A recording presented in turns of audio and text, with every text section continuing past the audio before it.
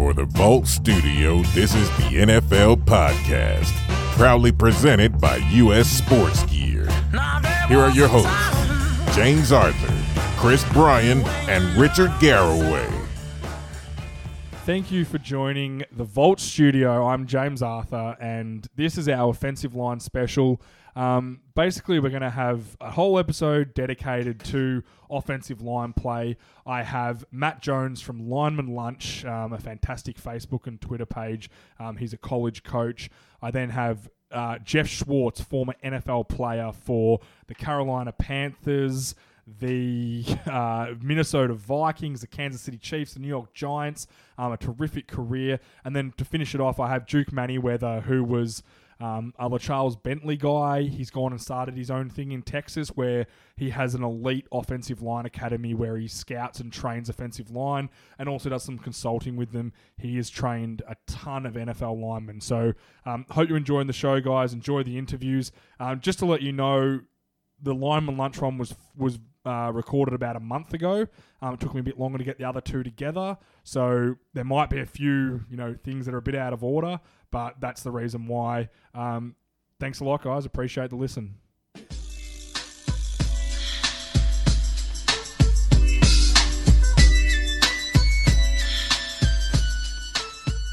Joining me now is a very, very special guest. We've got Matt Jones from Lineman Lunch and the Texas Southern offensive line coach. Thank you very much for joining us, Matt. Thanks, James. Appreciate you having me on. No, we're all massive fans of Lineman Lunch here, especially myself. As Richie will tell you, I'm a bit of a psycho when it comes to offensive line play. It's something I'm very fascinated by. But can we start by just a bit of a brief history of your playing career? So my playing career, I know you guys are based out of Australia. My playing career, I played from the second grade until the 12th grade. And in college, I was too short to play offensive line. So I woke up with leverage every morning. I'm only 5'9". So I had to make a decision whether I was going to play Division III non-scholarship football or play rugby for a scholarship. So I decided to play rugby in college. So I was used to the form tackling that they're now teaching today. In college, I went to Eastern Illinois and played rugby. Oh, so you went to Tony Romo's school, Jimmy Garoppolo? Yes. I was a freshman when Tony was a senior. He would have been a fairly popular guy around there, I'd imagine. Sure, yeah. Oh, yeah. Tony was a good player. So was Jimmy. Yeah, and then you went on to coach. So have you always been an offensive line coach? I have, or tight ends. Okay. Yes. So in some jobs I've had, I started off, I was a student assistant in Eastern Illinois during my undergrad. I kind of forego the rugby career, and my last year or so, I started just being a student assistant, whatever needed to get done, And then from there, I coached at a high school outside of Chicago. I'm from Chicago, Lincoln Way Central High School. From there, I went to University of St. Francis in Joliet, Illinois, which is slightly outside of Chicago. I was there for 2 years as the O-line. I started off as tight ends and went to O-line. From there, I went to Kansas City to Avila University. I was there for 2 years as the O-line run game coordinator. From Kansas City, I went to Philadelphia, Pennsylvania. I went to Villanova University, where I was the tight ends coach. From Villanova, I went to Tulane, where I was an offensive graduate assistant working with the offensive line. Last year, I was the O-line coach at Jackson State in Jackson, Mississippi. And now I'm the offensive line coach and run game coordinator at Texas Southern in Houston, Texas. Wow, okay. So you've had a fair wealth of experience there. Coaching. Where was your favorite? Obviously, Chicago is going to be your favorite place where you grew up, but where's your favorite place to coach so far? I don't know. See, they're all so different. I mean, in the States, it's Philadelphia's the East Coast. There's a ton going on. New Orleans was fun as heck. Being in Tulane in Louisiana. It's really, you can't say, because I met my wife in Kansas City. Yep. I got my first Division I job in Philadelphia as a tight ends coach, 1AA job. New Orleans it's a party in New Orleans. Yeah. Mississippi is beautiful country. Houston's outstanding, tons of stuff to do, very culturally diverse, very awesome. So I can't. There is no favorite. They're all got a special place in my heart. Yeah, absolutely. And then you started a site called Lineman Lunch, which is definitely one of the favorites for me. How did that come about? So when I was at Tulane, I said I was the offensive graduate assistant. So there was another offensive line coach, John McDonnell, who was in charge of the offensive line. Well, in the springtime, when he was on the road recruiting, I'd meet with the line. Well, because Tulane is a very rigorous academic institution, we only had really time to do it around lunchtime. So we had a lunchtime meeting, okay? Well, as the semester went on and the workload kind of increased, we didn't get a chance to meet as much as we could. So I would send them videos just through our little group chat, So a couple of the guys asked me to put them online so they can go and resource them at their leisure. So it's not just on their phone. They can find it. So it became the Lineman Lunch just because we had a lunchtime meeting every day. We had about a noon meeting during the spring every day, just talking football, talking line play. So. Yeah, and that's developed into quite a nice little Facebook site. And you have Jeff Schwartz, who was a former New York Giants offensive lineman who does scheming with Schwartz, and they're one of my favorite videos. Just seeing the way things are supposed to be blocked. Is that just a mutual friendship, or did you play with him or coach him? No, Jeff and I met similar to you and I, James, just through social media. And we have mutual friends. So, he decided he wanted to do the skimming with Shorts, and I said, let's put it on Lineman Lunch, and he was all for it. I think even in the first video, he wore a Lineman Lunch t-shirt, So Jeff's you're going to find in this business when it comes to offensive line play, guys are really just good-hearted people that genuinely care. So Jeff's one of those people. So he loves football. He's a pro. His brother Mitch is still playing. He just loves football. So that's how our friendship kind of developed, just through the love of offensive line play. It certainly takes a very certain person to love offensive line play, and being one of them, you have to be a little bit crazy and very meticulous about things, because as I said, your foot being an inch out of place can be all the difference in a play, and you got to be very, very certain and enjoy it to be that meticulous about something. Sure. I 100% agree. You got to be a little crazy. Yeah, exactly. When you grow up when you grow up and you're at the schoolyard and you're playing, everyone wants to throw the ball and catch the ball and look good in front of the girls. Nobody wants to go block the jungle gym. That's what we do. So you got to be a little different. Yeah, you're absolutely right. Look, what we'll do is we'll get into a few questions. I've got some of my own, and we've got some off some offensive linemen from Australia on Facebook. Nothing too heavy hitting. It's all pretty much scheme based. Is that all right with you? Sure. Yeah, that's fine. Let's go. Beautiful. We'll start with a few questions have been asked. But what's the ideal size for positions along the offensive line, starting from tackle, guard, center? Oh, I think it's all relative to the level you're playing. Of course, bigger is better. Big people beat up little people. Yep. But size is a kind of misnomer. Height, you don't block anyone with the top of your head. Okay, 6'8" may seem great, but you block him with the length of your arms. Yep. So we had a tackle at Villanova, Ben Ajalana, who's playing in the NFL. As a D lineman, isn't he? Pardon? Is he a defensive lineman? He's an offensive lineman. Okay, yep. Okay, but he was only about 6'3.5". I didn't have an opportunity to coach him. Mark Ferrante, the head coach there, who was the offensive line coach at the time, he coached Ben. Well, Ben, 6'3" as a tackle doesn't seem all that long, but Ben has enormously large and long arms. You block people with your thumbs. You block people with your palms. You block people in pass protection far away from your body. So the longer the arms you have, that's more important than the ideal size, body types are different. You'll notice that there's a lot of bad body athletes in the offensive line. So if you hardline it and go, okay, a tackle needs to be 6'5", 305 pounds or greater, well, you've now limited to a guy that maybe can move his feet better than just a big, giant person, if that makes sense. Yeah, absolutely. So I'd say it's the ability of the player more than his physical makeup in terms of he still has to be long, he still has to be powerful and explosive. You wouldn't have a guy like myself, 5'9", playing center in the NFL, but you have to have a guy that plays long and plays powerful and plays explosive. So I don't put exact numbers on the positions. I think about length of arms and how far you can keep a defender from you.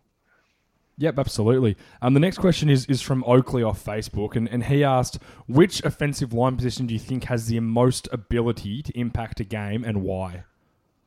Well, you're going to love this one, James, because in the pre-show you told me you played center. It's the center position. The center's got to get all 5 guys on board, okay?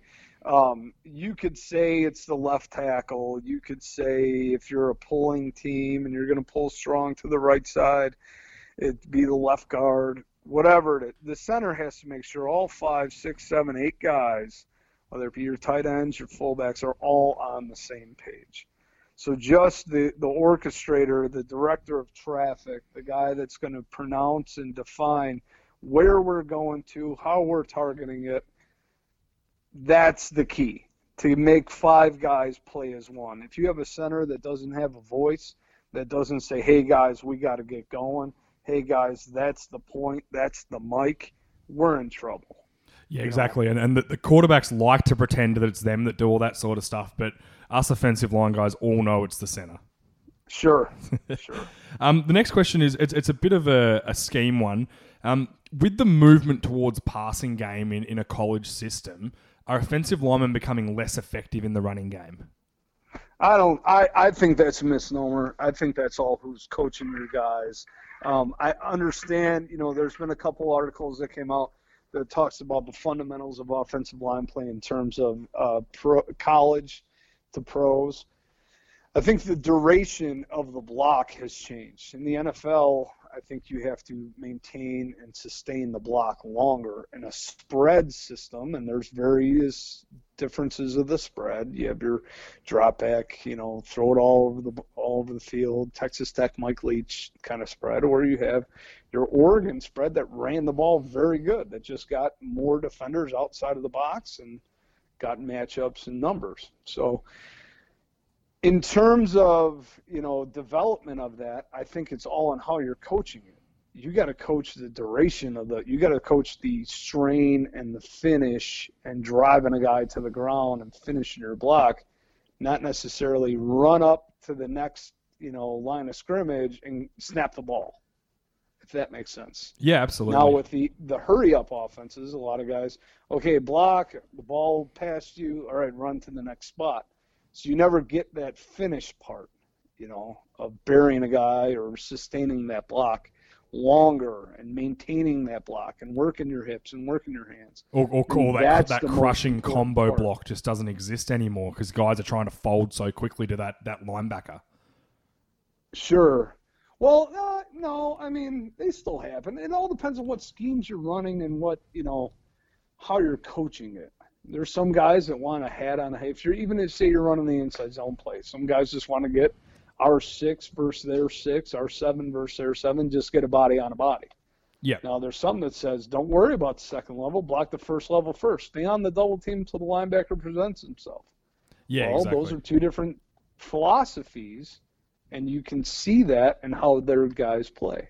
Yeah, exactly. And I guess another question for us is, what's your preference in a running style? What kind of a scheme do you like, a zone or a man? Do you like half slide in pass protection, or do you like to get big on big?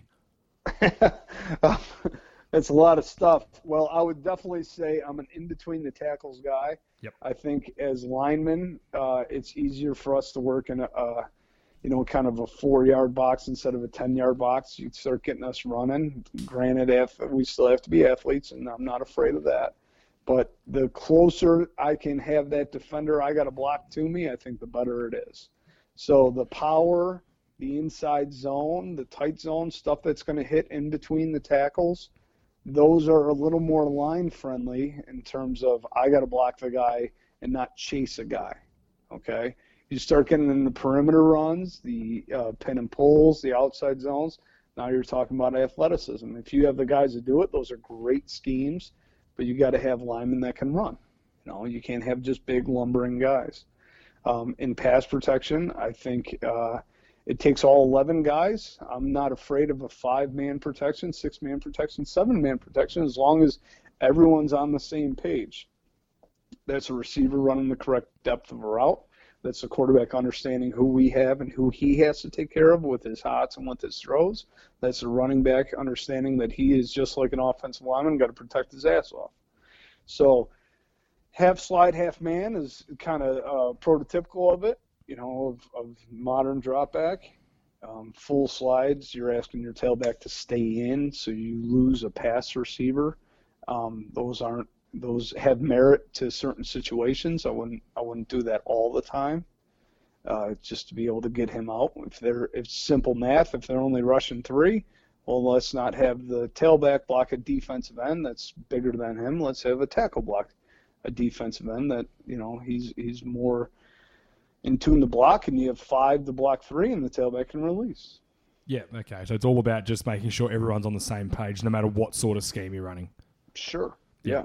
And I've got a question from John off Facebook. What's the best way to teach pass pro landmarks? For example, aligning outside knee to crutch or outside eye to inside eye. I would say knee to crotch. That's the most strongest position you could be. Now, the wider he is, it might be inside eye to outside eye, or your outside eye is an offensive lineman to his inside eye. The wider he is. You don't have to, in pass protection, punch a guy out of his shoes and knock him 10 feet into the Gatorade. You just got to divert him off his path to the quarterback. Yeah, you got to make him take 3, 5, 10 more steps to get there. Well, you don't have to punch him and kill him. So if a guy is tighter to you, then I think knee to crotch, definitely not giving an inside move up is best. But that depends on if you're on a man side or a slide side and how you set a guy. Yeah, okay. I always like to tell my guys to just be between the defender and the ball, whoever's got the ball at all times. And if you're doing that, you give your guys a chance. Sure, yeah. And the last question, the last question we'll go to is a lot of coaches in Australia, and myself included, have a tough time producing warm-ups for offensive line that are a little bit enjoyable but also help with technique. What's kind of your advice for warm-ups? For warm-ups, I think it's getting in a stance, getting loose, getting your hips. I think there's certain things that you want to get warm as an offensive lineman, okay?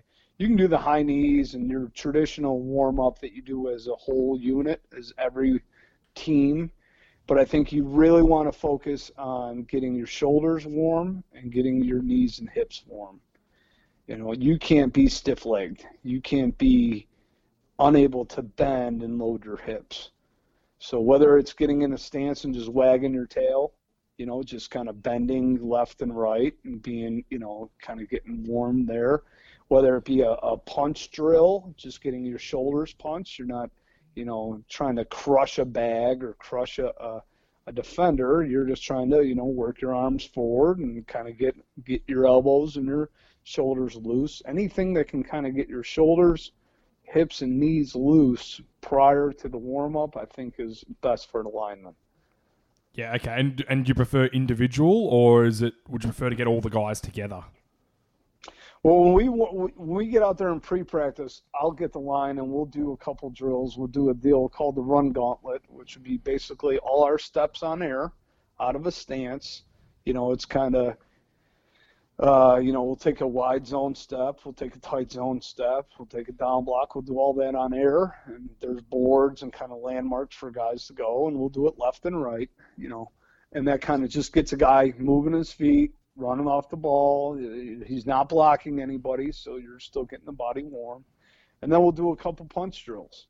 So we'll do that prior to the team stretch and the team warm-up, because we do that as a collective.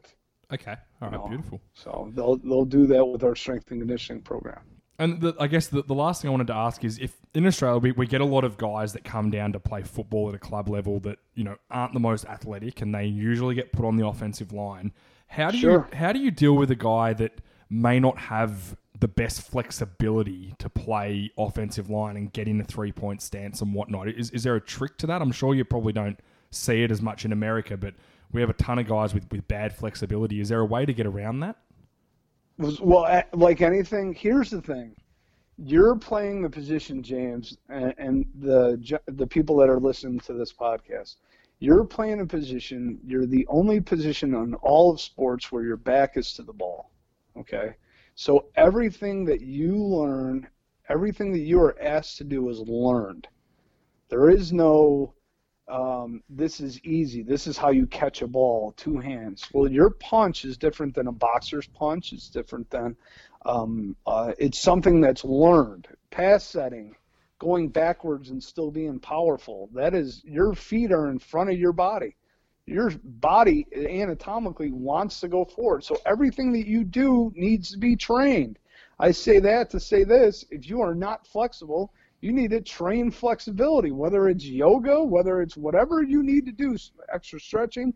You need to train and get better at your weaknesses. If your pass set is weak, you need to train that. If you can't touch your toes because you're unflexible, you need to train that. So it's not something that's going to come overnight, but as long as you're working at it, I think you're on the best course. The thing is, you can't just play line and think, okay, being stiff is okay. Well, I think a lot of guys think, especially in the Australian level, that if you're a bigger guy and maybe a fatter guy, that you're just going to be good at offensive line. I think people have this this thought that you just have to be a big fat guy to get in the way. But, offensive linemen, especially at the college and the pro levels, are some of the greatest athletes you'll ever find. No doubt about it. Freak athletes. Yeah, to be that big and run the way they do. They're in the quote-unquote, a lot of them are in the bad body athlete category. Exactly. If you looked at them walking on the street, you go, oh, that guy doesn't look athletic. And then you can watch him dunk a basketball or power clean 400 pounds. You go, holy cow. Run a 5-second 40. Able to do. There's some incredible athletes at offensive line. Look, that's all we have for today, Matt, and thank you very, very much for joining us. It's been an absolute pleasure to have you on talking offensive line. James, pleasure to be on the vault, man. This is awesome. Hopefully one day I can get down to Australia, come down there and hang out with you guys in person.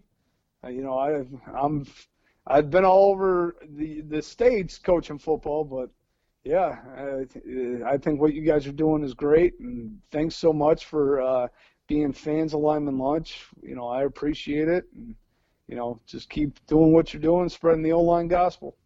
Thanks, Matt.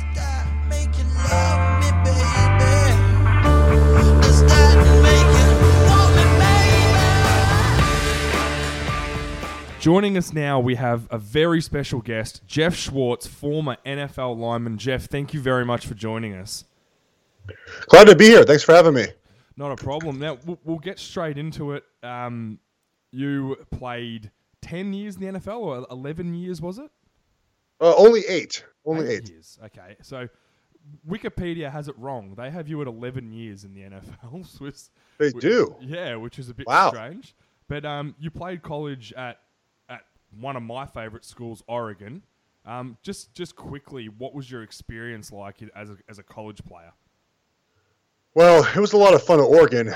Football there is intense. It's not the South, and we got really good by the time I left. We had Chip Kelly was there my senior year. It was his first year, and it was a lot of fun. The Nike deal is real. It's fun to be around that culture, and I really enjoyed it. They take good care of us even now, so I am a big fan of the Oregon football program. Yeah, and they have the coolest uniforms in football. We do. We have to have that type of stuff because we don't have a big recruiting base in the state of Oregon. So you have to kind of attract players from elsewhere. Now with a new head coach and Willie Taggart, we've been able to recruit a lot of players outside of the West Coast area, which is nice. Yeah. Okay. So you play 4 years at college, I believe. Yes. And started most of your last 3 years there. You were a starter pretty much the whole time.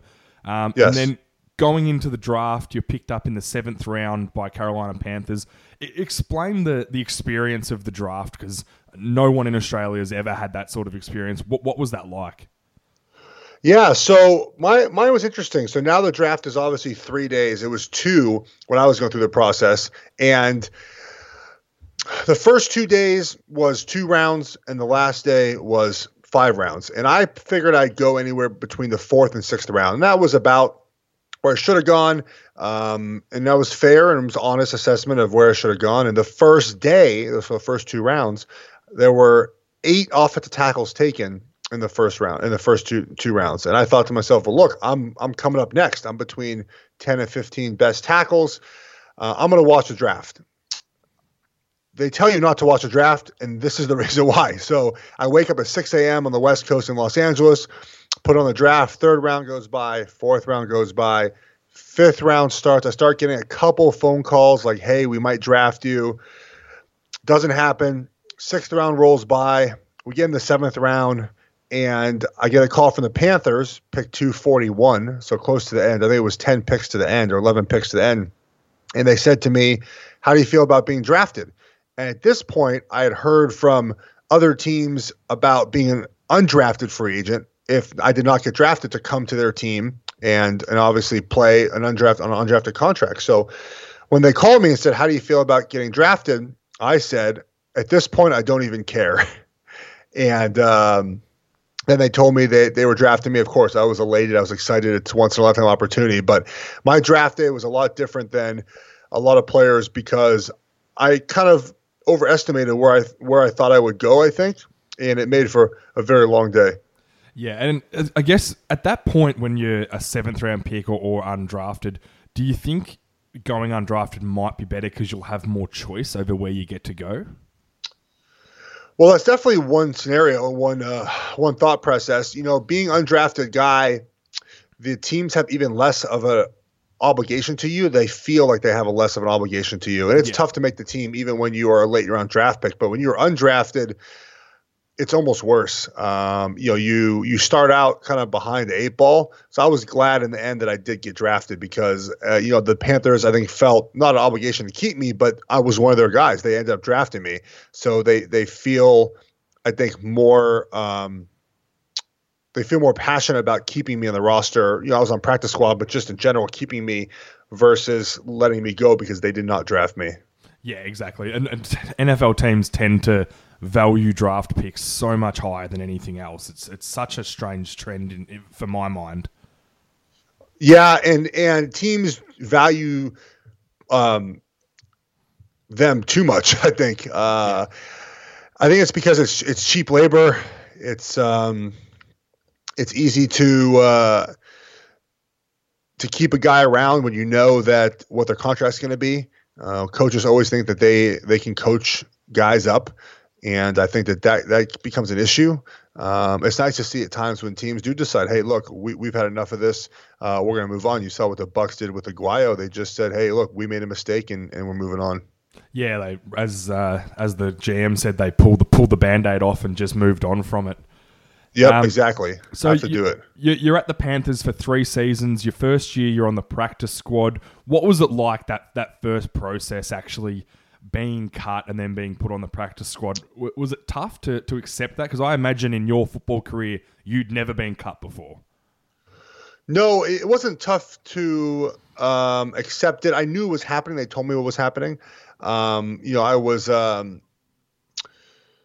It was still a little surprising when it did happen. I felt at the time that I was ready to play, and I was not ready to play. It ended up being the best thing that could have happened for me. I didn't really regret it, but I was probably a little ticked off at first, but then I realized that I needed that whole year. Looking back on it, I was glad I had that year to just get my feet under me in the NFL. It's a big jump from college to NFL, and it's even bigger jump when you go from the offense we had, the spread offense at Oregon, to playing an NFL offense.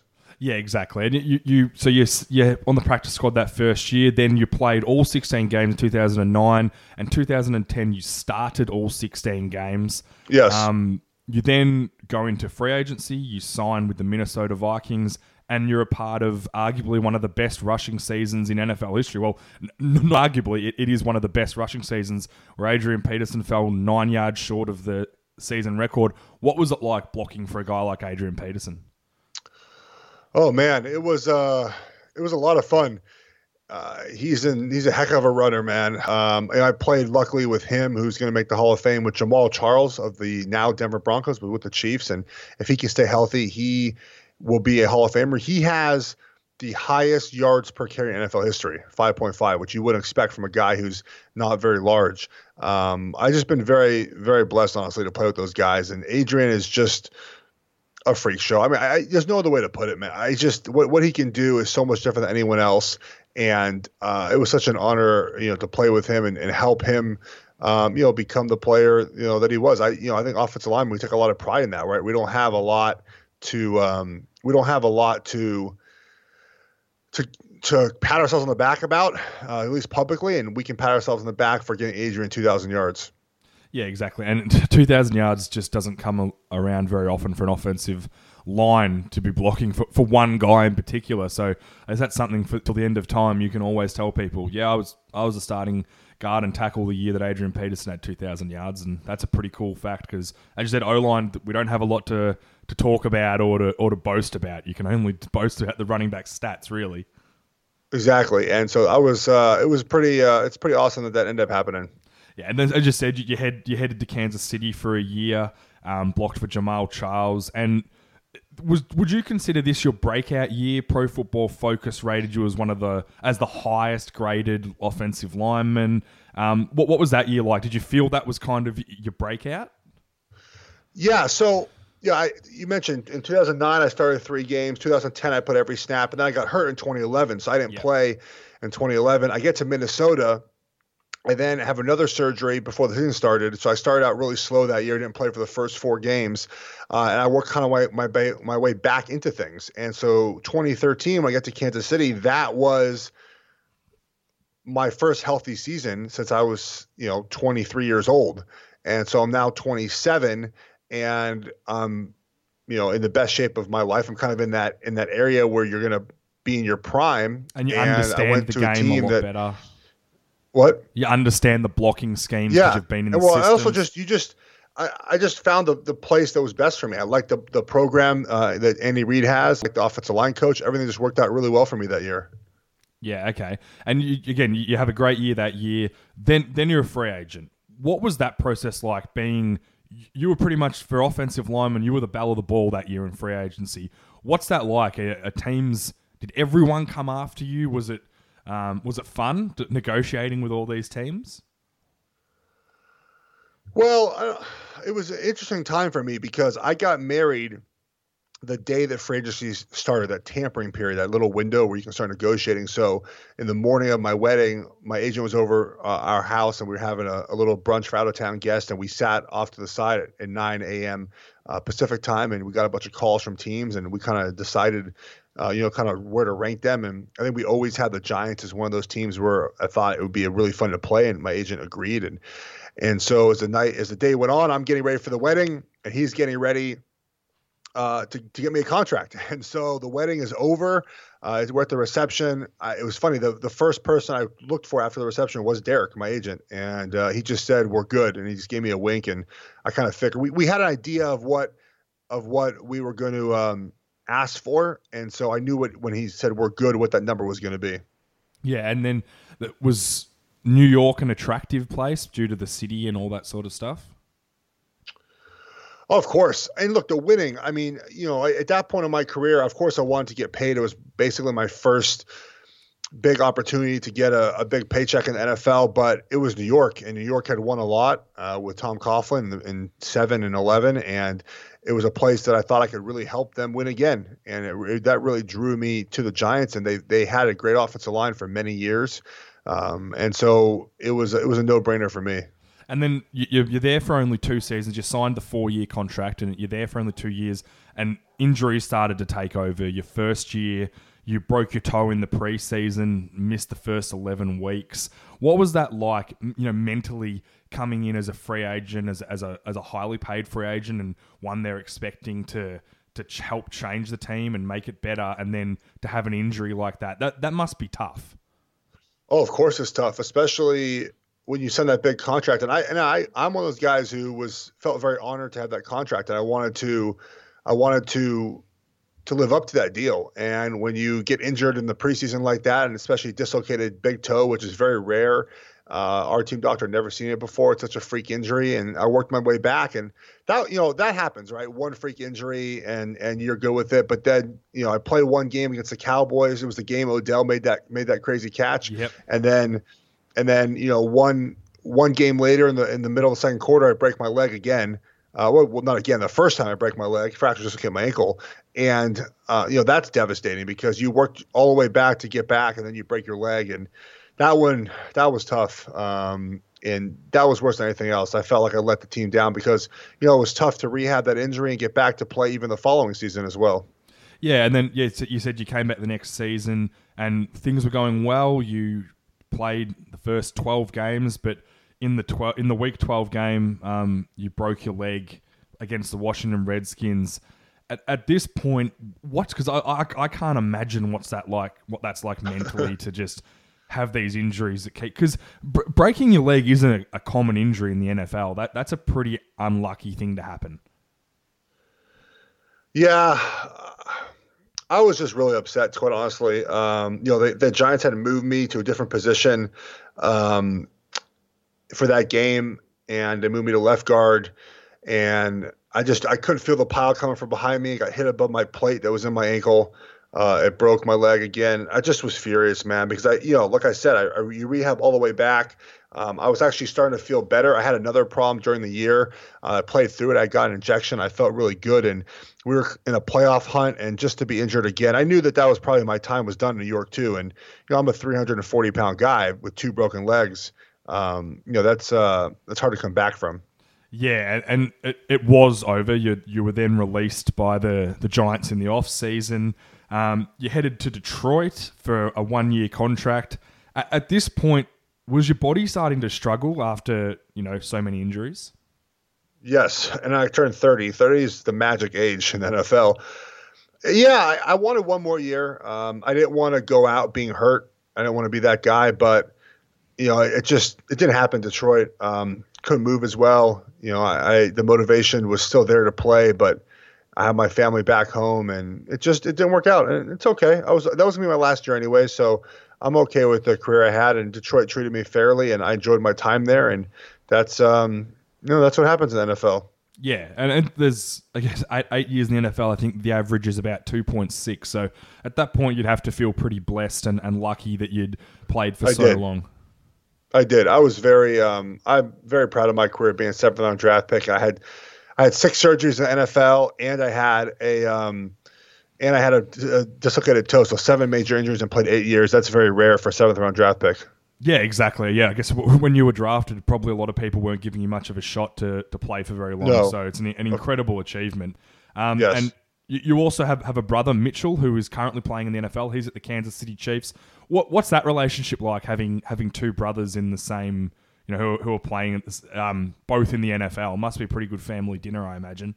Yeah, it's a lot of fun. I mean, it's really cool because we can talk to each other about the issues that we have playing. And obviously, I'm not playing now, but Mitch still talks to me about things that happen. I watch his games and send him little breakdowns, and he knows it already. And not that I tell him is really anything new to him, but I might find things here and there that he overlooked, and it's just it's really fun. We're the first Jewish brothers in the NFL since 1923, and we have a book, Eat My Schwartz, which is kind of a unique look at the way we were raised and with the faith and being in the NFL, and it's really cool. And has that book been released yet? Because I've been looking for it. It has been. It's on Amazon. Amazon.com. Okay, it's Amazon's a bit more difficult in Australia, so I'll do my best because I would love to have a read of that. A couple of quick questions, just based on your NFL career. Who was the best defensive lineman that you went up against? Julius Peppers. Yep. No doubt in your mind? No, I practiced against him for years. I played against him as well. The combination of his size and strength is almost unmatched. He's very good. Yeah, and what about the best coach you had? Who did you, offensive line or head coach? Doesn't have to be anything particular. Your best coach. It's kind of hard because I think head coaches all have their different styles. I like Coughlin. I like Andy Reid. I like John Fox. Those are the three I played with the longest. My brother plays with Andy Reid now, but Tom Coughlin is very special. He'll be a Hall of Famer one day, and I really enjoy playing with him. And hopefully, you can help turn that Jaguars franchise around and get it back going in the right direction. It might take a little bit of time, but we'll see if he can do it. He'd be a tough boss, I imagine. I don't think he'd take much crap, Coughlin. He does not. He does not. And finally, what are you up to now? What's post NFL career? What's your plan? Do you want to coach? I know you're very active on social media, which I enjoy very much. What's the plans now in retirement? Just do a lot of media. You can follow me on Twitter at Jeff Schwartz, Jeff with a G. And, I just, I tweet a lot. I write, I do radio, I do TV. And, all my things kind of go through my Twitter, and I like talking about football. I enjoy sharing the game and helping teach this wonderful game. And you've been doing, it's called Scheming with Schwartz, which I saw it on Lineman Lunch for the first time. I had Matt on as well, and I thoroughly enjoy them. You obviously have a real passion for the way things are meant to be blocked and yes. how that's supposed to happen. Is that going to lead to coaching, or do you feel you just like talking about it? No, I'm not coaching. I like being at home with my family, and coaching is a grind. And while I think I would be good at it, it ain't happening. Yeah, that's fair enough. Hey, there's nothing wrong with that. Well, Jeff, thank you very much for joining us today. We really appreciate it. And good luck with everything in the future. All your social media, we'll definitely be paying attention. So thank you very much for joining us. Thank you. Take care.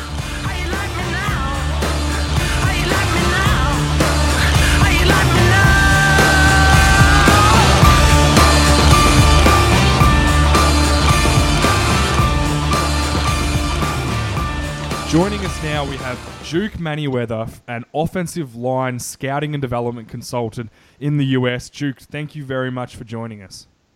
James, thanks for having me. Happy to be on. We'll start just with a bit of a brief history of your football career. You did play in the NFL. Just a little bit of information on how it all started. Actually, I did not play in the NFL. I played arena football, but I actually had a pretty interesting route, being able to play football in terms of I was an undersized offensive lineman my entire life. I'm right at the 6 foot mark. So what I did is I knew that from a young age, the things that I can control was how hard I trained and worked, and then how hard that I worked to perfect my technique. So I was a student of the game. I knew my assignments. I knew that my technique was going to be flawless, and I knew that I can absolutely be stronger and more explosive than everybody. So I really took that to heart, probably starting in my sophomore year in high school, all the way through my collegiate career at Humboldt State University, and even my stint in the Arena Football League. From that, it became a passion of mine very early to know that I wanted to evaluate offensive linemen, and also I had an eye to help enhance skill sets and things of that nature. So between the strength and conditioning background and then what I actually did on the field, it was like a perfect marriage of the two. And I really knew, and it became a passion of mine. I think because oftentimes I was passed over or looked over because that I wasn't that 6'3" and above guy, even though I checked every other box in the sense and I beat out people. So I was very passionate about getting O-line evaluations right. And so your program, what kind of age groups are you dealing with? You know what? I have been fortunate enough where mostly I work with elite level offensive linemen that are in the NFL, and I do work with a few college players around their schedule. The college landscape is a little different. The college players don't have as much downtime as the NFL players because there's a full off-season program for college football. And then there's a full, summer program at most of these big time schools. So I don't get to work with college that much. But mostly I work with the elite level offensive linemen in the spring and, the 4 weeks in the spring or 5 weeks in the spring that the guys train. And then, the 4 to 5 weeks in the summer that they train before they hit training camp. When I do have free time, which is a rarity, I do work with a select few high school offensive linemen when I can. And, that is absolutely a joy to do. But it also brings its challenges because you go from working with these college guys and these professional guys, and then you kind of back it back a little bit and work with these guys who are 13, 14, 15, and 16 that are starting the maturation process, not only as a player, but as a young adult, a young male. And so, sometimes there's the maturity issue. Sometimes there's the attention span. And don't get me wrong, the guys work hard and they're very receptive to the coaching, but it's a little different. What I've noticed is that when you work with these college guys that are, going to be draft picks, and then when you work with these elite guys, I work with a lot of Pro Bowlers and all pros, that the attention to detail and the intent and intensity in their workouts are there from start to finish. You can tell these pro guys and even a lot of these elite college guys what to do one time, how to cue them, and they've got it. They're picking it up versus a lot of the high school guys. You have to explain to them over and over again, and then some of them learn a little bit differently. So you have to find unique ways to cue them. That way they get it. Yeah, and I've noticed your latest video, you're working with Donald Penn, who's had an amazing career and one of the top offensive linemen in the NFL last year. I actually had him in my All-Pro team last year. I thought he played that well for the Raiders. Really well. Any chance you can get him to get out of his holdout and get back to training camp? I don't have that type of power because I don't possess those greenbacks in the final say. But what I will tell you is that Donald Penn is a consummate professional. He's a guy who has really taken pride into, being an older guy who has really come from almost nothing. I mean, he was undrafted in 2006, has almost 160 starts, 2 Pro Bowls, 2 All-Pros, and he's a guy that he has that chip on his shoulder still. He feels like that he's never gotten respect his entire career, so he carries that with him. That's when you see the nastiness on the field, and he carries that into his workouts. I mean, again, consummate professional who from start to finish is focused and understand what he needs to do to keep at that elite level. I mean, you're talking about a guy who's 34 years old, and, he's in great shape right now. He's about 325 pounds, 330, and he's very aware what needs to be done to keep his gameplay at that elite level, which, I mean, he's obviously a top, 7 or 10 left tackle in the league, and clearly wants to be compensated for it, no matter, what his age is. Oh, he's certainly deserves to be paid like a top 10 offensive lineman in the league. So I hope he gets that contract done. He's one of my favorites. When guys come to you, so you're based in Texas, when guys come to you, do they come wanting help with technique, or is it strength, or what's the main thing you get from guys who are obviously playing in the NFL? These guys, their bodies are at peak form. Is it more of a technique thing, or do you work on lifting and all that sort of stuff as well? That's a very interesting question, and here's my answer to you. Most of the technique inefficiencies that some of these guys have stem from imbalances or weaknesses, anatomically. So my goal is when I look at film and evaluate film, I don't just see that a guy missed a backside cutoff and, because he didn't have the footwork. I look at how he missed the block.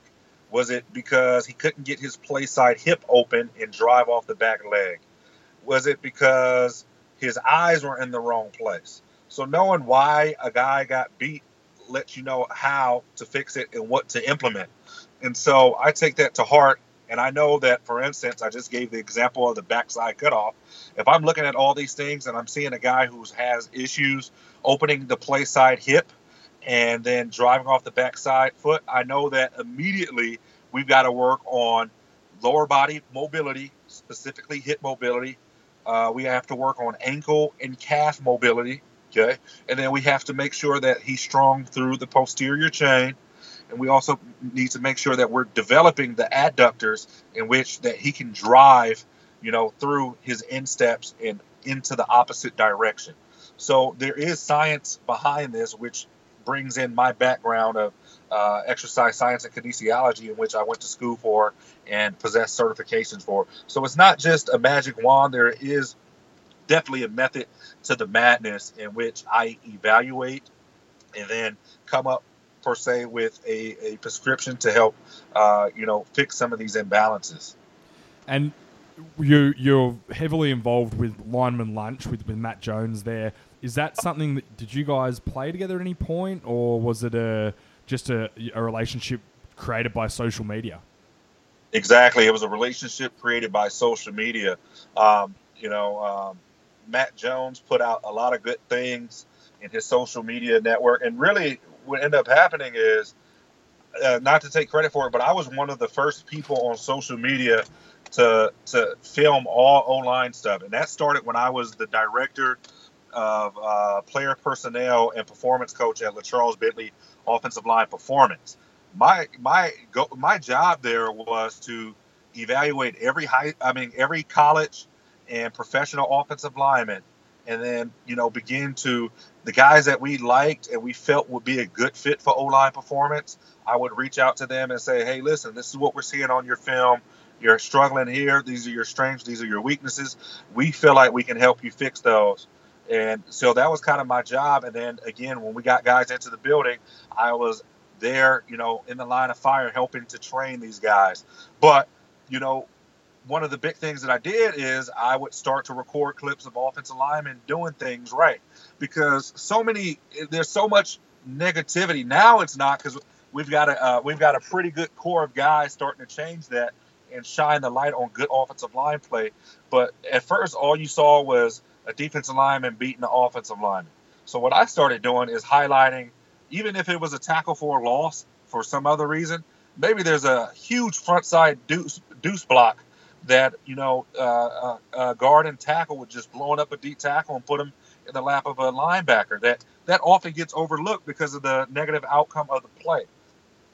There's times where offensive linemen have things blocked up, and maybe the running back missed a read, or maybe a tight end didn't get a backside cutoff, or maybe a receiver didn't get a crack, and it makes the play fail. So on every play that is not a big gainer or has positive yardage, you really have to dive in and look. There's probably some positive things going on. Not everything is negative. So I started doing that back in 2012, 2013, and then kind of took a break from social media for a few months, and then, kind of resurfaced and started doing that. And then Lineman Lunch blew up. I mean, Matt came out with great tape. At the time, I believe he was at Tulane as the assistant offensive line coach. And all of a sudden, I started seeing these Lineman Lunch clips. And then all of a sudden, the Lineman Lunch clips, the Lineman Lunch account would retweet some of the stuff I put out, because I was very big into, here's a clip. This is what I'm seeing. Here's the what, why, and how of it. This is how it applies, and I didn't mind going toe to toe with those who had naysayers of offensive line play. So me and Matt kind of developed a relationship, and now we're actually buddies. We talk very often. We met a couple of years ago at the NSCA or AFCA, actually, National Coaches Convention, and we've been buddies ever since. He's doing a very good job down at, I believe he's at Texas State now, or Texas Southern. Yeah, that's right. I had Matt Jones on for an interview, and he spoke very highly of you. You're also... There's kind of like a trio of guys I've noticed. It's Lineman Lunch, which is Matt, yourself, and then Jeff Schwartz, who I actually had an interview with about half an hour ago.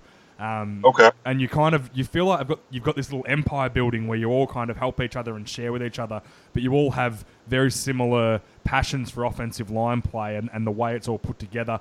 Because I'm a bit the same. I have this real brain. I love watching the way things are meant to be blocked. And, as you mentioned, not every play, you can have a running back run for an 80-yard touchdown and 4 of your 5 offensive linemen have made terrible blocks. And I think that's the hardest thing about offensive line as a player and a coach, is trying to make them understand that just because the play is successful or not successful doesn't mean that you were poor on the play. It's about getting your technique perfect. Absolutely. And, a prime example of this is just the other day, what was it? The Detroit Lions played the New York Jets, I believe. And, they had full slide protection to the left side out of empty. And the running back was supposed to be the hot read. Now, all of a sudden, I remember watching that play live and the quarterback getting smoked, just absolutely decapitated. And everybody called for the offensive line. Oh, offensive line, you can't have guys running free. Well, what ended up happening on that is it's not the back's responsibility to be checked in, to protect that guy that's coming free. What should have happened was that the quarterback should have beat the hot, or what we call replace. You replace where the pressure's coming from with what would have been the running back swinging. So what it was there is the quarterback not understanding what his protection is picking up and what it's not. And so that's not on the offensive lineman. But, social media has created this instantaneous feedback and evaluation, and everybody's an expert now. And so all of a sudden, when a quarterback gets decapitated like that, it's the offensive line's fault before a replay can even be put on. So that's just kind of one of the biggest things with offensive line play and anything really when it comes to evaluation and making an opinion and having an opinion is the context around it. I mean, context is king, and it really determines what it all means. And it's very similar to the situation in the Super Bowl with Atlanta, where the game really turned on the fumble that Matt Ryan had, that Hightower hit him. It was a similar thing. Everyone blamed Matt Ryan, blamed the offensive line and the running back for not picking up the protection, but the running back was never meant to. He was meant to run his route, and if the linebacker blitzed, then Matt Ryan drops it off to the hot. And people think, that's all the offensive line. That running back should have picked up that guy. That's not the design of the play. It was Matt Ryan being greedy, trying to get the big play down the field, where really, if he dropped it off to Freeman, he would have had a 20 or 30-yard game because no one had covered him. And you're right, that the social media creates all these experts, and that was a massive turning point in that game from just such a simple read. And he would have ran that play 30 times that year and ran it right every single time. But the one time he didn't, because he got greedy and wanted the big play, it hurt them and was a big reason why they lost that Super Bowl. Absolutely. Interesting enough, here's another little wrinkle that a lot of people don't know about. So I know exactly what play you're talking about, and that was a 5-man sort protection. And the thing is in most sort protections, the back would be responsible for that.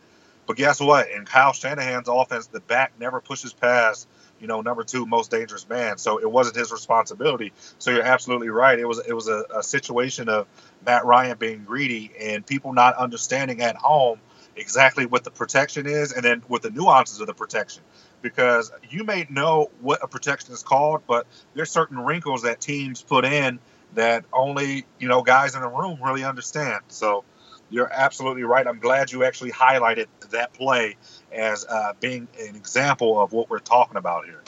Yeah, and I guess the last few questions I have for you, what sort of training techniques do you use? Is there anything specific you like to use? Is there one that you go to as your fallback? Oh, this is my no-brainer training technique I'm going to use. Is there anything in particular you can give to the guys who are going to listen to this to use to help improve people? There's so much to it, to be honest with you. There's so much to it. Like I said, I'm not a guy that is, going to bring you in and train you like I trained Jeff Schwartz or, like I trained Donald Penn. Each player is unique in terms of what they need and some of the deficiencies and imbalances they have. So based upon what I see is how we're going to attack some of those imbalances. That being said, how I train guys typically if we are working on a 4 or 5 week block, it's very specific. Again, there's a method to the madness in terms of starting off with volume accumulation and then moving into kind of standardized periodization in some aspects, yet it's a mix between standardized periodization and then the conjugate method. First, made very popular by, the Soviet Union back, almost 40, 50 years ago, maybe even longer than that, but now popular because of Westside Barbell and Louis Simmons, who does a lot of conjugate method. And then in terms of, I'm a huge proponent of using sled work as conditioning and restoration and even ingraining movement patterns that you're going to see close to the offensive line. I'm very big on, all the mobility aspects of it. I'm very big in training in the positions and angles in which you're going to play offensive line. So granted, we are going to squat. We are going to do some form of benching or pressing. We're going to do a ton of pulling. And we're going to do something that's going to allow us to reach triple extension, whether it's an Olympic lift or something with the sleds. But pretty much I use a lot of different methods. Like I said, there's a lot of different methods to the madness and the way I approach, but it's all based upon really what said player needs based upon that. And what do you find, personally as a coach, I find the hardest thing for me to teach is the backside cutoff of a play. With the way zone blocking's run now, the most important blocks on a team, in my opinion, is the backside. And, a prime example is the Dallas Cowboys, obviously one of the top offensive lines in the NFL. Last year, they were way more successful running to the right side of the line than the left side of the line. And people say, but Tyrone Smith's on the left side. Why are they way better? It's because when you're running to the right, Tyrone Smith is the back cutoff man, and he has the ability to go from a left tackle to cut off a 3 technique, or potentially even getting across to scoop up on an inside of a head up on guard, or even a 1 technique. If you have a guy that can do that, it completely opens up your running out of the right, and that's why it's so important. Do you find that's hard to teach, or what's the one thing that you find the hardest to get guys to understand? That's very interesting. For instance, Tyron and then Ronald Leary, who also worked with me this summer, they did a really great job of, cutting off the backside. And one of the big things that I try to, again, if we move past, if there's no imbalances or deficiencies that are keeping them from, physically making this block, now we have to talk about targeting with our eyes, all right, and then reaching landmarks. And so I'm very big with, to execute the backside cutoff, really targeting past the guy you're trying to cut off. Because naturally, I give the example of a car. If I am driving a car, all right, and I'm going on a straightaway, and all of a sudden I look to the left, that car is going to start to veer to the left. It's just how the body works. I mean, there's no way around it. So what I tell guys is, we want to target just past the outside shoulder of the guy we're cutting off. And, of course, we want to open up the play side hip. We want to be able to drive off the backside foot. And then we want to understand that getting a backside cutoff, our mentality is that it's an entire cross body block, all right? So we want to almost think that we want to get our backside shoulder down the midline at the very worst case scenario of the defender. Now, we're going to do that by over-targeting with our eyes, like I said, about outside shoulder or a half yard outside of that defender. And now we have to run like hell to try to make up that ground and work that inline angle.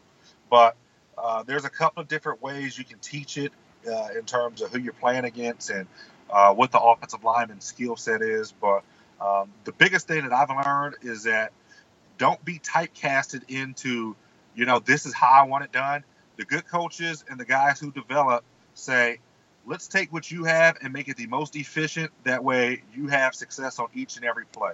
And that's one thing that I learned when I was a college player, is that the coaching cues that I responded best to didn't put me in a box. It actually allowed me to use what I have to win. And I've taken that same approach when I coached at the college level. I've taken that same approach when I've gone now into the private sector and have trained these college and pro guys. And even with the high school guys, You see what these guys are good at and see the tools that they possess, and then you say, okay, let's tweak this just a little bit so that way you consistently have success. And so that's kind of been my approach towards development. And I guess, the thing that I try to get guys to understand, which I'm sure you have the same difficulties, is when you're trying to reach that backside gap, that backside block, they try and square up the guy. And what they have to understand is you want to get to his playside shoulder.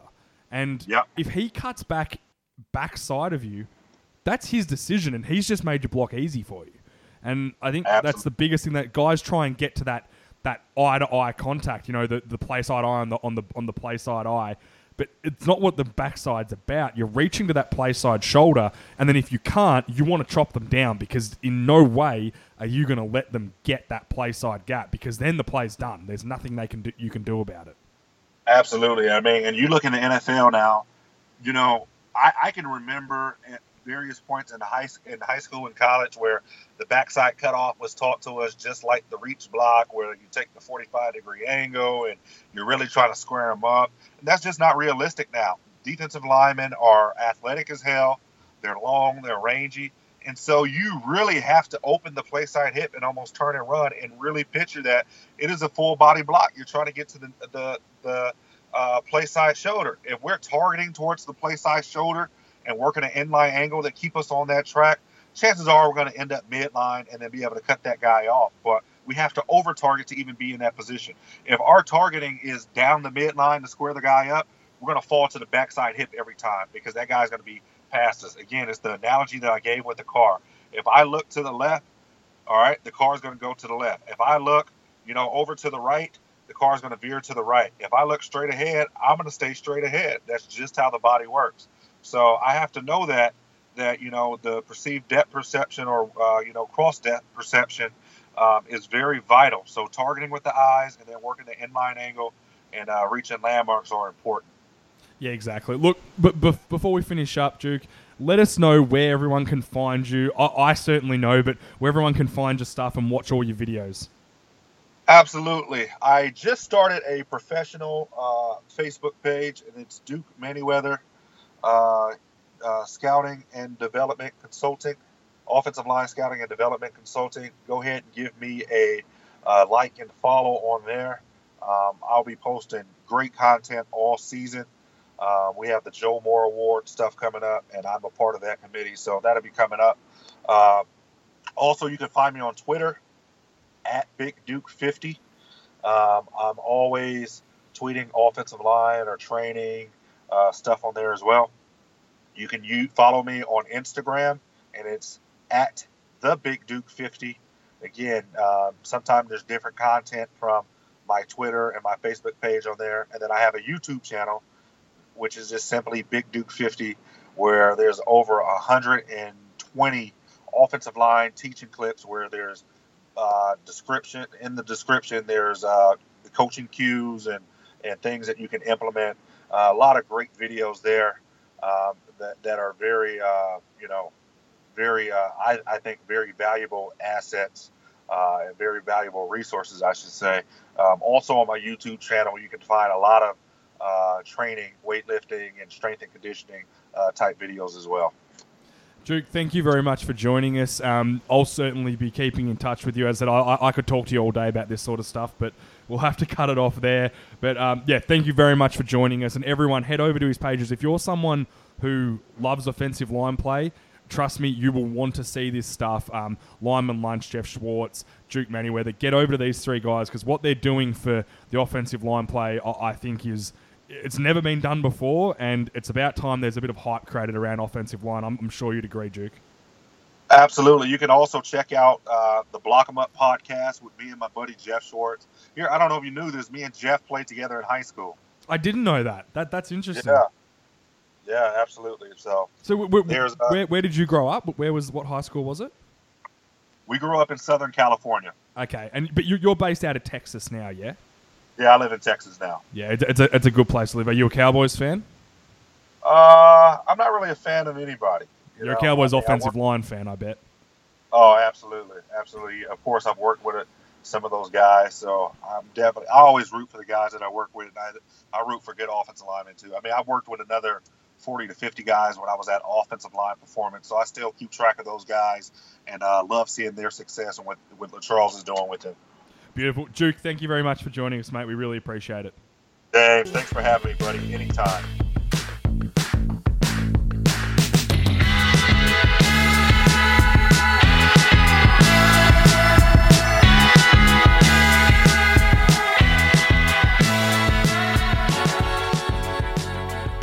And that's all we have time for.